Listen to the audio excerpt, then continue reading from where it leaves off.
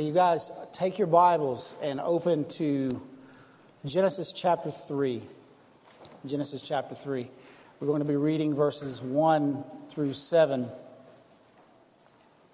considering what it means to be fallen and how we got that way. While you're turning, I just want to make a public service announcement.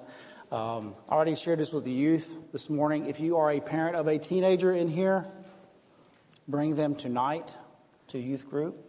We're starting a 3-week study on the 3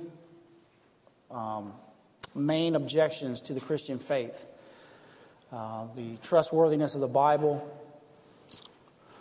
the God of the Old Testament, and God and evil. And we'll deal with each one of these over the next 3 weeks. And I told them this morning to bring their shovels because we're going to be digging deep. And please, if you have a youth, send them, bring them, come with them. Okay? We'll talk more about that later. Genesis 3, verse 1. I'll read. Now the serpent was more crafty than any other beast of the field that the Lord God had made. And he said to the woman, "Did God actually say, 'You shall not eat of any tree in the garden'?" And the woman said to the serpent, "We may eat of the fruit of the trees in the garden, but God said, 'You shall not eat of the fruit of the tree that is in the midst of the garden, neither shall you touch it, lest you die.' But the serpent said to the woman, 'You will not surely die. For God knows that when you eat of it, your eyes will be opened, and you will be like God, knowing good and evil.' So when the woman saw that the tree was good for food, and that it was a delight to the eyes, and that the tree was desired to make one wise, she took of its fruit and ate. And she also gave some to her husband who was with her, and he ate. And the eyes of both were opened, and they knew that they were naked. And they sewed fig leaves together and made themselves loincloths." Let's pray. Father, I would ask you to open our eyes this morning to see the beauty of your Son in this passage. Open our hearts to believe and apply what we read, and open our ears so that we may understand what we hear. May we be changed by it. In Jesus' name, amen. So this chapter is obviously the biblical record of humanity's fall into sin. It's a chapter that we should read often to remind ourselves how this world became the way it is. You see, we only know this world in its fallen state, its fallen world, but it didn't begin that way. When God ended his creative work in Genesis chapter 1, he declared it to be good. Genesis 1:31 says, "God saw everything that he had made, and behold, it was very good." So at the end of chapter 1, God declares the goodness of his creation. And by the end of chapter 3, we have a world that is plunged into complete turmoil because of the disobedience of Adam and Eve, the account that we read today. But before we begin to dig into this actual passage, I need to take a few minutes to address another issue that we have to face anytime we open this part of the Bible. It's sad, but it's reality. And that is the historicity of Adam and Eve. And by that I mean that Adam and Eve were real people. They were not part of a mythology. They were real people, and Genesis 3 is a true historical account of a real event. Now there is an enormous amount of pressure on Christians in our modern culture to surrender the historical account of a real Adam and Eve and to reinterpret it into something less literal. This comes primarily from the conflict between evolutionary theory, which denies that all mankind could have descended from one pair of humans. And then the biblical claim that Adam was the first man. It clearly says that. And that Eve was the mother of all living. And our young people especially feel this tension in their biology and in their life science classes and courses. And it will only get worse as they move through college and higher education. So in order to resolve this conflict, some very creative solutions, sometimes even some ridiculously creative solutions have been suggested by some theologians or scholars to reinterpret this part of Genesis and really the first 11 chapters of Genesis so that it can fit within the framework of evolutionary theory. Now, this issue could be a sermon by itself, even a series of many sermons. But I want to make 2 points before we move on. Number one, the Bible always treats Adam and Eve as real historical people. Okay? They are mentioned 24 times in Scripture, 10 times in the New Testament, and not once are they ever understood as anything other than real historical people. Adam is specifically mentioned in 2 genealogies, one leading to King David in 1 Chronicles 1, and one leading to Jesus in Luke 3. In fact, the genealogy in Luke 3 is one of the clearest biblical supports for Adam as a real historical person, because it's a reverse genealogy.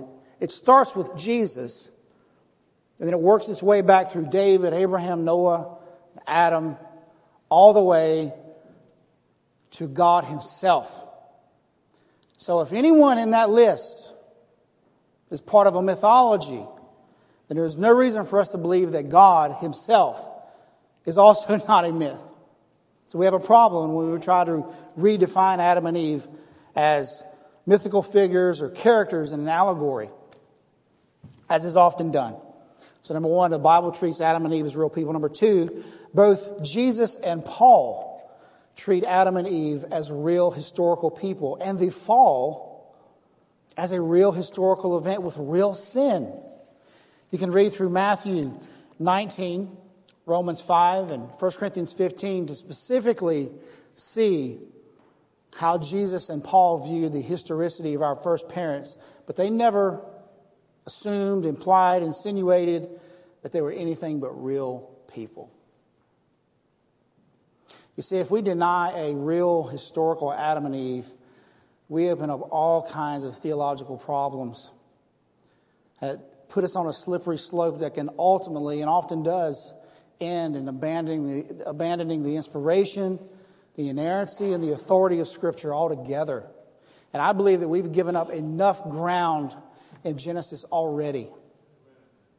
So my challenge to us this morning, and especially our young people, is that when we're presented with an alleged conflict between science and Scripture, don't automatically assume that it's the theology that needs to be adjusted. Young people, take a high view of Scripture with you into the classroom. Because if you don't, by the time you get through college and into young adulthood, your faith will be dismantled by secularism piece by piece until you're so full of doubt that your entire belief system collapses under the pressure of the secular worldview. So, with that at least partially addressed, briefly, let's get into this text before us. Here in Genesis 3, we are first introduced to humanity's mortal foe. Wasn't there a hymn? It was Martin Luther's hymn, right? Mighty fortress is our God, but still our ancient foe doth seek to work us woe. Okay, this is our mortal foe, and we are introduced to him here in Genesis 3. Is Satan himself, who approaches Eve using a serpent and sets in motion a process of temptation that will end with all of humanity. Every one of us in this room, our children, our ancestors, all of us being alienated from God and brought under the slavery of sin. Revelation 12:9 calls him the great dragon, that was thrown down, that ancient serpent who is called the devil and Satan, the deceiver of the whole world. In fact, the first 7 verses of this chapter can serve as a case study for temptation. Satan's strategy has really changed very little. And why should it? He managed to deceive our perfect, pristine first parents who were created sinless and innocent in their original state. So we shouldn't think that we would have done any different than them. Today, each time we are tempted to sin, we find the same basic progression that we see here in Genesis 3. The first thing that I want to point out in Satan's temptation of Eve is the goodness of God doubted. The goodness of God doubted. Look at verse 1. Now the serpent was more crafty than any other beast of the field that the Lord God had made. Now there's a sermon right there by itself. The serpent was created by God. And he said to the woman, did God actually say, you shall not eat of any tree in the garden? So what Satan does here is to call into question the goodness of God. It's like it's a statement of disbelief. It's as if, and the young people will get this, okay? It's as if some of you teens, you tell your parents or you tell your friends that your parents said that you couldn't go on to the beach with them for spring break. You couldn't go to Daytona for spring break. They won't let you go. And your friends say, are you serious? Did your parents really say that? I mean, do they not trust you? I mean, what is their problem? Your parents are weird. So that is the sense of the serpent's question to Eve here. It's a harmless question on the surface, but it is designed to get her to start to doubt God's goodness. He's not yet challenging God's command, but he wants Eve to doubt that God has her best interest at heart. He wants her to doubt the goodness of God. Notice the way that he asked the question. Did God actually say, you shall not eat of any tree in the garden? He frames his question in a way that makes God's original command seem more restrictive than it really was. The original command in Genesis 2:16-17 reads like this. And the Lord God commanded the man, saying, you may surely eat of every tree. You see the difference here. You may surely eat of every tree in the garden. But of the tree of knowledge of good and evil you shall not eat. For in the day that you eat of it, you shall surely die. So God told Adam to freely eat. He could have anything he wanted in this garden. The idea in the original language is that Adam could eat to his heart's content from any tree except one. The tree of knowledge of good and evil. So, God's command was not so restrictive as the serpent implied in his question. Of all the trees in the garden, Adam and Eve could eat as much as they wanted. But this one single tree was off limits. It's like as parents, I get it. As young people, I know they get it too. You can do all this, but there's one thing that you can't do, and that's the one thing they fixate on. This happens here. In verses 2 and 3, we see Eve's reply to his question. The woman said to the serpent, we may eat of the fruit of the trees of the garden. But God said, you shall not eat of the fruit of the tree that is in the midst of the garden, neither shall you touch it, lest you die. Now, her first mistake was talking to this snake. This was the first problem here. She should have immediately dropped what she was doing and ran to Adam, who actually the text says that he was with her. So what was he doing? He should have crushed the thing's head right then and there in the garden. And listen, that is exactly what God promised. Genesis 3:15, we call it the proto-evangelion, about Christ our Redeemer, that he would one day crush the serpent's head. Christ, the second Adam, would do what the first Adam failed to do. But she talked and listened. And you can already see the doubt beginning to creep up in her reply, verse 2. We may eat of the fruit of the trees in the garden. But that's not what God said at all. He said, you may surely or freely eat of every tree. Words matter. Little words matter. Little words have big implications. The original command is full of freedom and goodness. But Eve leaves out the words that express the freedom of God's command. She starts to question the goodness of God and what He had given them. And instead of her trusting in God's gracious provision, she began to fixate on the one thing that He had set that boundary around. The next thing that Eve says to the serpent is in verse 3. But God said, you shall not eat of the fruit of the tree that is in the midst of the garden, neither shall you touch it, lest you die. Now, we know we've been here before. Most of us probably are familiar with this. The part about touching the tree is not in the original command in chapter 2. One theory is that because the original command was given only to Adam, Eve had not yet been created, Adam may have told Eve not to even touch it as an extra precaution against disobeying God. As if I were to tell my son, Calvin, who was 4, don't touch the stove, don't even go anywhere near it. You're going to get burned if you do. Now, he can go near the stove. As long as he doesn't touch it, he's okay. So maybe Adam did this. I don't know. Seems reasonable, but where Scripture is silent, we have to be silent and avoid reading certain things back into the text. In any case, regardless of whether the extra prohibition came from Adam or maybe Eve added it herself, the command not to touch the tree is even more restrictive than what God had originally said. I heard one preacher say one time that they could have climbed all over that tree.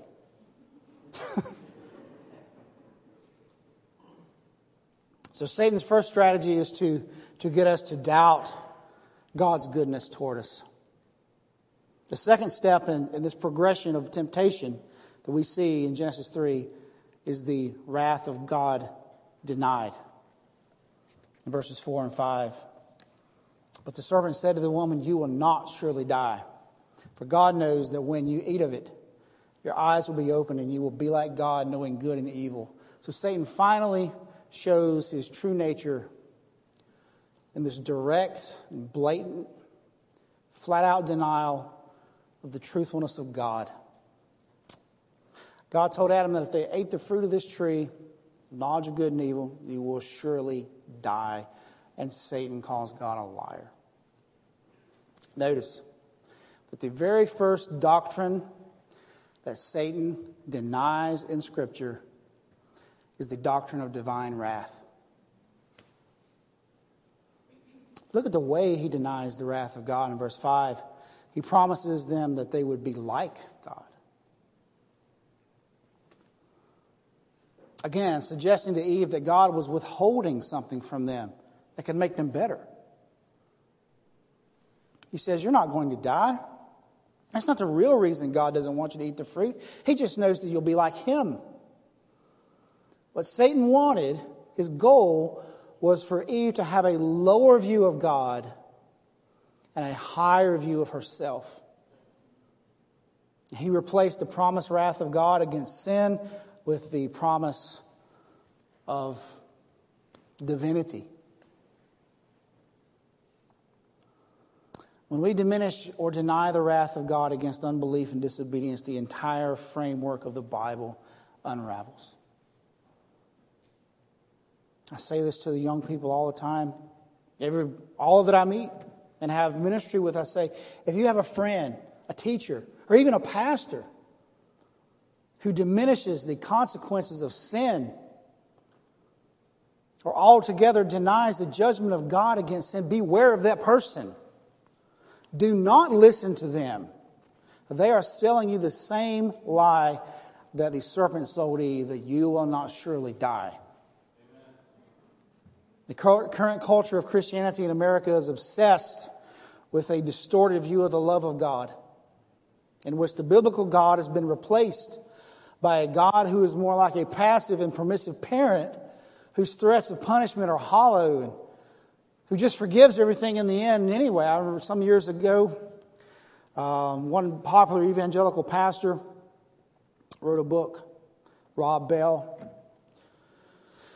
in which he denied hell. The title of it was Love Wins.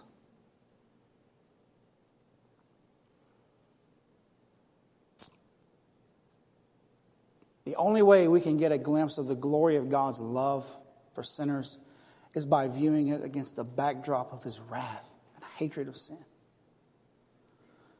We see it very clearly. Paul spells it out in Romans 5, verse 8 and 9, when he says, God shows His love for us, and that while we were still sinners, Christ died for us. Since, therefore, we have now been justified by His blood, much more shall we be saved by Him from the wrath of God. So you see, the love of God is demonstrated in deliverance from the wrath of God, not the denial of it. The final step in the progression of Eve's temptation we see in Genesis 3 is the command of God disregarded. In verses 6 and 7, the Bible reads, So when the woman saw that the tree was good for food, and that it was a delight to the eyes, and that the tree was desired to make one wise, she took of its fruit and ate. And she also gave some to her husband who was with her, and he ate. Then the eyes of both were opened, and they knew that they were naked, and they sewed fig leaves together and made themselves loincloths. And with this, the serpent's deception was complete. His work was finished. His task was done. Eve believed his lie, and she demonstrated this by her total disregard for God's command. And she ate from that tree which He said, do not eat from. You notice the progression in verse 6. First of all, she saw that the tree was good for food, that it was pleasant to look at, that it was desired to give one wisdom. Nothing about that sounds dangerous. Nothing about that sounds like it can bring the death that God said it would. But that's how Satan packages his lies. There's no magical quality about this fruit that suddenly just enlightened Adam and Eve when they ate it. It was the act of disobedience that brought guilt, shame, and death. It was the act of disobedience. You see, this whole account is really not about trees. It's not about fruit, wisdom, or being like God. It's about lordship. It's about submitting to the lordship of God and being obedient to what He's asked of us. Not doing things our way. The serpent enticed Eve to eat the fruit. But they could have already eaten of any tree they wanted. The serpent said that this fruit would make them wise, but they already had immediate and unbroken access to the God of all wisdom. The serpent said that they could be like God, but they were already perfectly formed in His image. So in the end, Adam and Eve wanted God's provision and blessing apart from God Himself. And that is the same fruit that Satan entices us with every day. We want God's stuff without God Himself. In a sermon on Genesis 3, John Calvin comments, there is nothing better than yielding ourselves to God's governance. If we are not resolved and persuaded within ourselves that everything God has taught us is right and good, we will not be upheld by His promises and find our complete rest and contentment in them. See, that was their problem. They were not content with what He had given. And you notice here at the end of the day, the serpent is nowhere to be found. He's gone. Once the deed is done, Adam and Eve are left standing there naked and afraid, trying to sew together fig leaves to cover up their nakedness.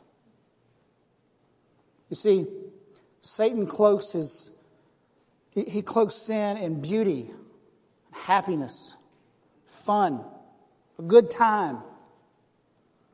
But after we eat the fruit of disobedience, he leaves us naked and ashamed, picking up the pieces on our own, trying to put our lives back together, but we can't.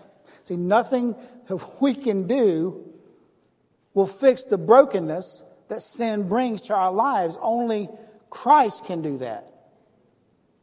Down in verse 21 of this chapter 3, verse 21, we see that God himself makes Adam and Eve clothes from animal skins.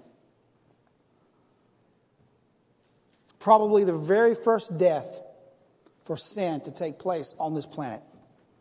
Verse 21 of chapter 3. Many believe that this points eventually to the Levitical sacrificial system and ultimately to the death of Christ in our place. I have no problem with that. But regardless of whether we can really safely draw that out of this text, what is true is that our own feeble attempts to cover our sin and shame is not enough. God himself must provide a covering. And in Christ, he has given us a perfect righteousness. Luther called it an alien righteousness, a righteousness apart from us that makes us acceptable and beautiful in his sight once again. I want to close with just 3 brief thoughts of application. Number 1, there are things that God has told us not to do. Sometimes Christians are so afraid of getting caught up in legalism. And I feel that tension. As a parent, I feel it. We're so afraid of being legalistic that we forget that there really are certain things that God has set boundaries around. Galatians 5:19-21 gives us a sampling. Paul writes, "Now the works of the flesh are evident: sexual immorality, impurity, sensuality, idolatry, sorcery, enmity, strife, jealousy, fits of anger, rivalries," wow, dissensions, divisions, envy, drunkenness, orgies, and things like these. I warn you, as I warned you before, that those who do such things will not inherit the kingdom of God. So there are things that there are trees, okay, that God has told us not to eat from. But we live in obedience to his command, not out of legalism, but out of submission to his lordship. Number 2, do not linger around temptation. Recognize when you are being tempted. We all know it. And seek refuge from temptation in the Lord Jesus. Do not experiment with sin. Satan is far too clever for us to flirt with temptation. We have to, as Peter tells us in 1 Peter 5, to be sober-minded and watchful. Because our adversary, that ancient foe, the devil, prowls around like a roaring lion, seeking someone to devour. So don't linger around temptation. Sometimes that might mean you have to turn the screen off. Number 3, be satisfied with God himself. Westminster Confession beautifully states it, that the chief end of man is to glorify God and enjoy him forever. Is it not enough that the creator of the universe made us to be in communion with him? Is it not enough that the same God who flung the cosmos into existence and he upholds it by the word of his power also created us to enjoy him? There is infinitely more joy in God than we will ever find in self-satisfying pleasures in this world. And we will never experience the true freedom and joy that we seek until we seek it in the enjoyment of God himself. Would you bow your heads with me?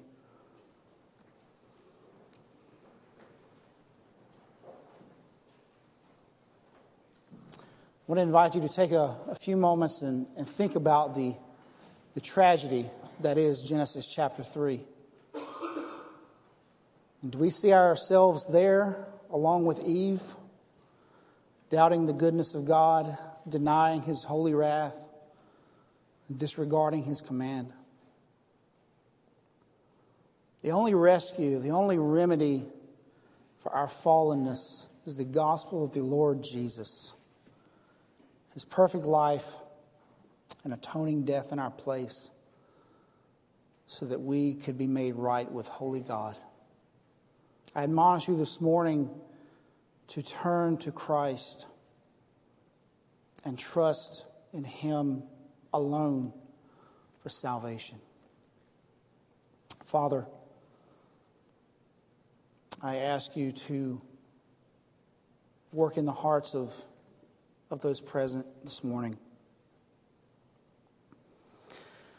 Lord, if there are those among us who have been wandering at a distance, I pray that you will draw them close. Lord, we know that we will not come unless you draw us, so I ask you to do just that. I pray that if there is one who is lost, who is out of relationship with you, I pray that you will bring that person to repentance and faith. Lord, let us all see the danger of temptation. Let us all learn from our parents, our first parents, the strategy that the enemy uses, the tactics. Let us run to the cross, hide behind the glory of the gospel of Christ, who alone is our Savior. Let us find refuge in Him.